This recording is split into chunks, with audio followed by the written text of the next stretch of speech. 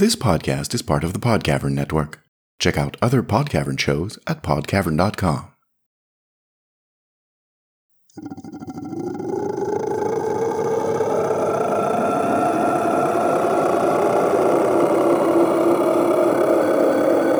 Oniric.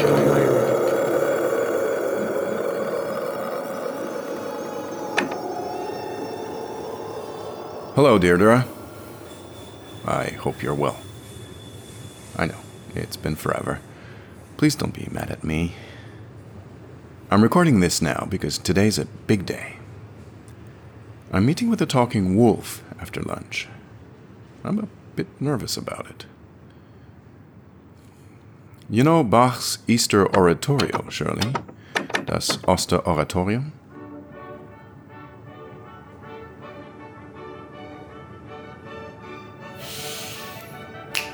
That opening sinfonia always pumps me up. Next Wednesday, it'll be a full year since I left your mother's house. 1 full verdammt year, and I'm past Schritt 3. On another planet. We all know the hatch to Schritt 3 takes you off Erde, but until you step through and wake up on the other side, you can't really apprehend the full truth of it. On Erde, that hatch is 1,500 meters from, what was it? Sacred Heart Cathedral, yes? And I left during the night. Schritt 3 side, the hatch is in a little grove of fruit-bearing trees, and it was a blazing noon sun. The trees had perfectly round yellow leaves, but it wasn't autumn. It never is here. Fruits are vaguely pyramidal. Green, you eat the peel. Tastes like tangy pears. I've eaten a lot of those since. You'd be surprised how many of the memories you make on the big long road are about what you eat.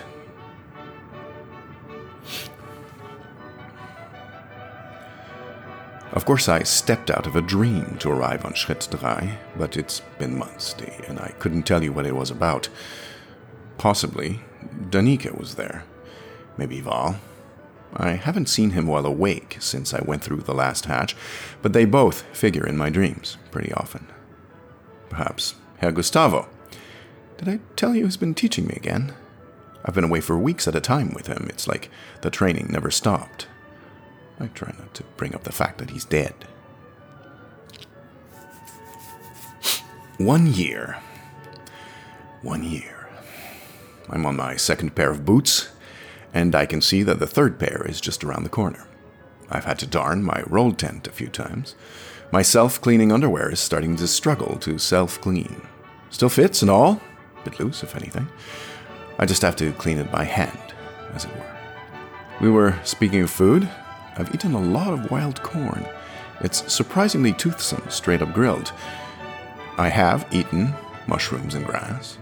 I've eaten the best lemon cake of my life in a cave about 200 kilometers back, baked in a stone oven by a hermit who only spoke Croatian, but still watched Canadian hoverball on a giant TV. I've snared squirrels and hares and cooked them in the middle of the forest. Sometimes those are the proteins to hand.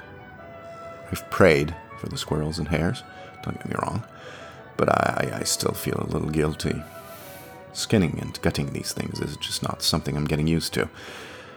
I've heard the very Easter Oratorio we're listening to now in a beautiful space shared by the Carmelites and the Temple of the Triple Moon. Now I tell you about it, Deirdre, I can see that, for someone who doesn't have to do much of anything outside of walking, I've had a busy time of it.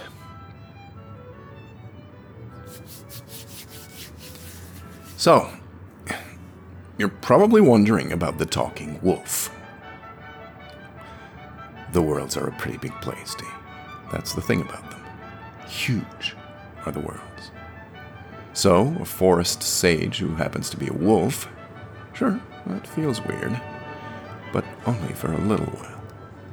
I'm really looking forward to meeting him, you see, because at this point, I have no verdammt idea where I'm supposed to go. No one knows where the next hatch is, If they know, they're not telling.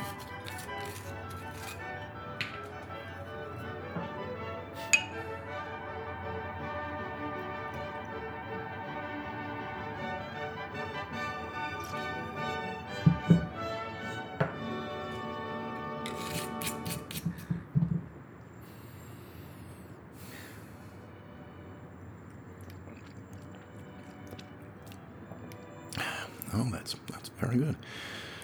Of course, you'll remember the first thing Herr Gustavo told me when I walked into his class all those years ago was, "The Hatch pilgrimage is not like other pilgrimages, Vance. You know where it starts, but you can't know where you'll end up." Not a day goes by that I don't remember him saying that. And he's not shy about repeating it when I meet him in the dreams. Stubborn old coot. Well, that's all well and good as a general principle, and it sounds wise and lofty as all verdammt in front of a bunch of pupils, but it's hardly reassuring when you're stuck on a planet where the sky is pink and the trees have circular leaves. You know?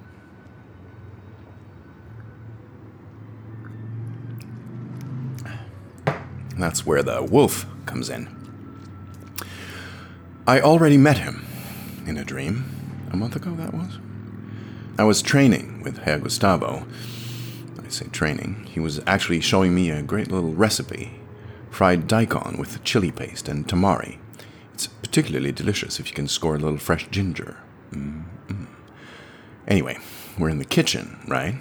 And suddenly there's this wolf in armor at the window. Imagine a sort of regular night silhouette, D, but out of the helm, there's the snout of a wolf. Piercing yellow eyes, too. Herr Gustavo notices him, looks delighted, and invites him in.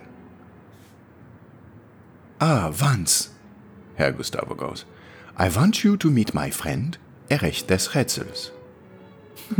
That was a bit on the nose, that name, of course, but I didn't want to be impolite, you understand, D. So I shook Erich's paw. "Wanderer is on the big long road," said Herr Gustavo. "I know," said the wolf.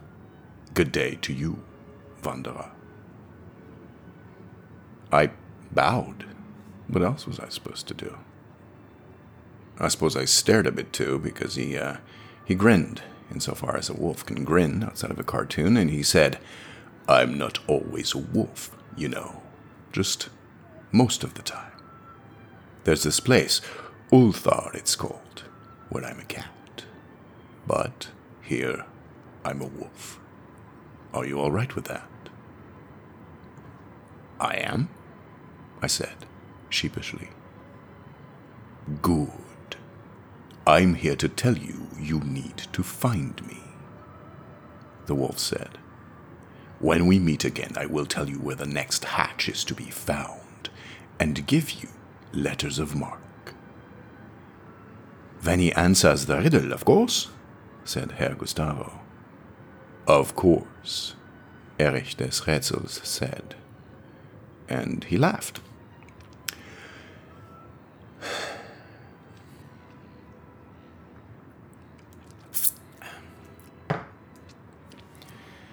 "Oh, there's a riddle, is there?" I asked, trying not to sound too cheeky. But with a name like that, I felt he was taking the piss a bit. "Of course there's a riddle," roared the wolf. "This is not just a pilgrimage, young man. It's a quest." I can't quite do the voice, of course. "Why not tell me the riddle now?" I said, still a bit blithe. It's difficult for me to be serious when I know I'm dreaming. I'll be honest with you, Herr Erich. I'm not very good with riddles, and I wouldn't mind having a little time to think it over. He didn't like that, D. His eyes blazed, then turned a sullen red. Herr Gustavo was also staring at me, and his eyes were saying, "Don't embarrass me in front of my friend, Vance."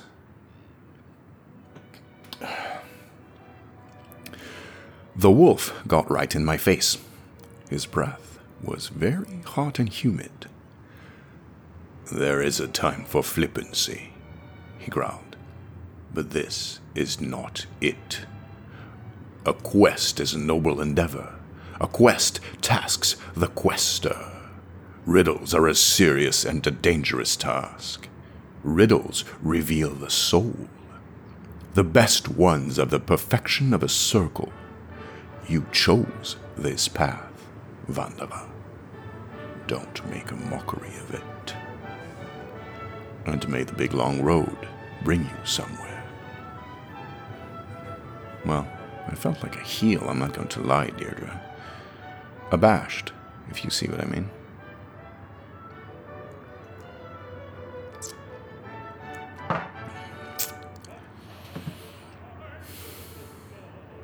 Still, I wasn't actually worried, and I'm not worried now, because what Herr Gustavo and Herr Erich don't know is that I have a secret weapon coming into this challenge.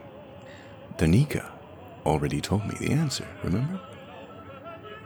It took a few weeks, but I found the wolf. He's got a cottage deep in a place called Halcyon Forest, which has got to be a joke name, considering how mercurial Herr Erich seems to be. And now I'm off to meet him.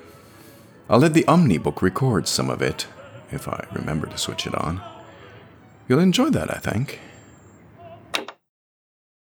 I've traveled here to answer what you would have me answer, that I may learn how to go on. Are you ready? I am. A flame that rides the winds of worlds. A flame that seeks a single torch. The torch burns bright. The torch burns out. The flame remains and rides anew. The answer is choice. Oh! What the fuck? Deirdre, it's okay. It's okay. I got back to the Omnibook as soon as I could. This is, 2 days later. I'm fine. Well, I'm fine as in I'm not dead. But yeah, you heard that right. Erich des Rätsels wasn't kidding. This riddling shit is no joke. When I gave my answer, and it turned out it wasn't the right one, that wolf straight up bit my verdammt hand off, halfway up my forearm. I fainted. Hurt like hell. I just woke up an hour ago in a sort of dispensary. New left hand. Full Cybo. Didn't have to pay for it either. All part of the service, apparently. Verdammt nochmal. I can't believe Danica lied to me. That hurts worse than the hand. Wait a minute. Oh my God. Sweet Mother of our Lord, I just remembered. In my dream of Danica, the one where she gave me the answer, I saw my hand. Full Cybo, for just a moment. I saw it. Oh, fuck.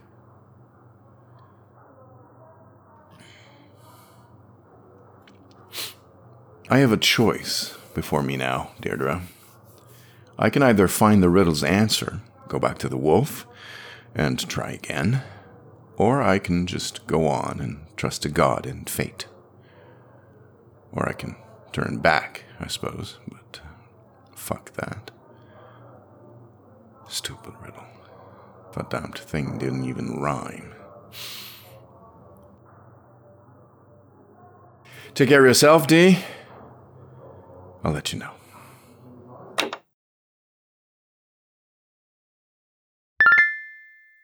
Notes to Oniric, Year 1, by Tevra Troy, Doctoral Candidate, Alternative Narrative Traditions, Université de Montréal, October 20, 683.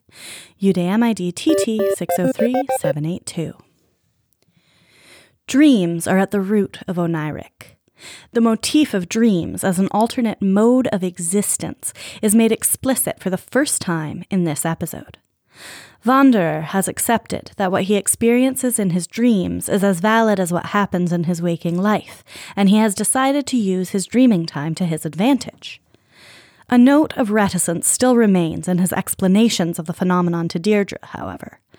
It's as though he feels that there is something shameful to his new respect for the dreaming existence. But his detachment from his former life and from Deirdre herself as the main anchor to that life is becoming obvious. There are precedents for this device. H.P. Lovecraft's The Dream Quest of Unknown Kadath takes place almost entirely in Lovecraft's world of dreams, the Dreamlands. In Stephen King's The Dark Tower, which I would argue is the most important influence on Oniric as a whole, there are many sections that take place inside dreams, several of which are shared by more than one character. The likeliest direct forebear to this aspect of Oniric, however, is probably Michael Moorcock's sword and sorcery series, Elric of Melniboné. The latter volumes of Moorcock's saga introduce the concept of the dream of many years, a magical slumber in which the main character lives entire lifetimes, and, upon waking, can remember the events of those untold years just as though he had lived them in the real world. Furthermore, there are touch points where events in Elric's dreams intersect with events in his waking reality. This, it seems to me, is exactly the mode of dreaming that Wanderer undergoes. The Wolf Who is a Cat in Ulthar. This is a Lovecraft reference from the short story The Cats of Ulthar. The reason Vans thinks the wolf's name is a little on the nose is simply that Erich der Rätsels in German means Eric of the Riddle. Amusingly, audio analysis of the purportedly live sequence between Vance and the wolf demonstrates conclusively that the author voices both characters. One final note. I have made a potentially startling discovery in the reconstructed archives of ancient data giant Google, which could bring us to a wealth of new ancillary information about Oniric, and indeed might even help us identify the author. I'm still in the process of validating this information, much of which is naturally in a hard-to-access fragmentary state. I will report on my progress as soon as I can.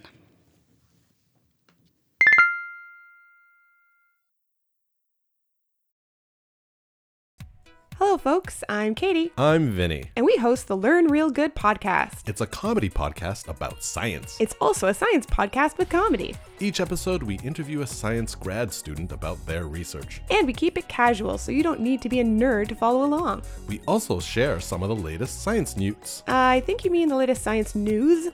Well, people need to hear more about amphibians. Well, I agree with that. So look us up on your favorite podcast source and Learn Real Good. Presented by the Podcavern Network. Close enough.